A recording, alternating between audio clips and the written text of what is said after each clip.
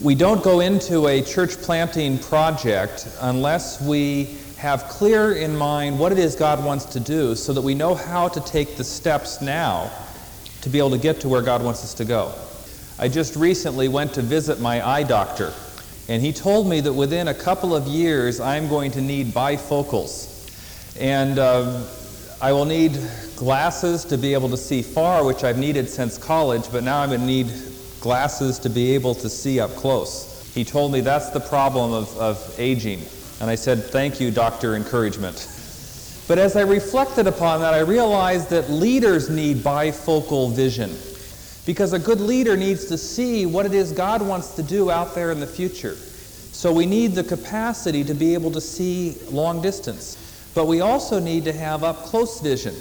We need to see how we can take the next steps so that we can achieve the long-range vision. I've noticed that some leaders only have one form of vision or the other. Some people can see very far, but others, they cannot see how to take the next steps to get there. Others are very clear about seeing next steps, but they have trouble seeing the big picture. Effective leaders, and especially effective church planters, have a bifocal vision. They can see far and close. That's why I say start with the end in mind. Now, to help us think that through, there's a little chart that's on your notes. And this chart describes how do you help somebody that does not have any relationship with Christ and the church, and how do you help them come to faith and become a fully devoted follower? Those are people. My little niece, when she was 5 years old, could draw better than I can as an adult. At least there's no Bible verse that talks about drawing a joyful picture before the Lord. Otherwise, my wife would say, never do that either. And we are trying to help them to become fully devoted followers, what the Bible calls a disciple.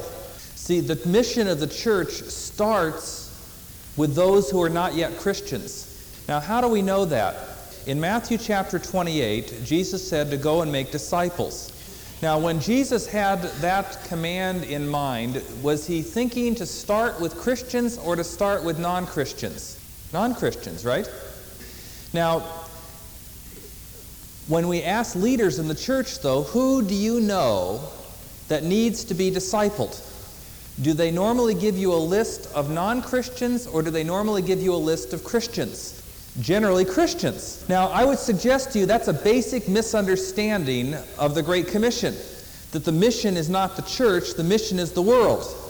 And so we must start in our thinking with how do we reach those that are not yet Christians. And our goal is to help them become disciples. And according to Matthew 28, what's the basic definition of a disciple? It's someone who has been baptized and is committed to obey Jesus. So a disciple is someone who is a fully devoted follower, someone committed to obey Christ. Now the question is, how do you actually connect with them and help them to move toward becoming a fully devoted follower? You'll notice that there are different levels of activities that the church can do,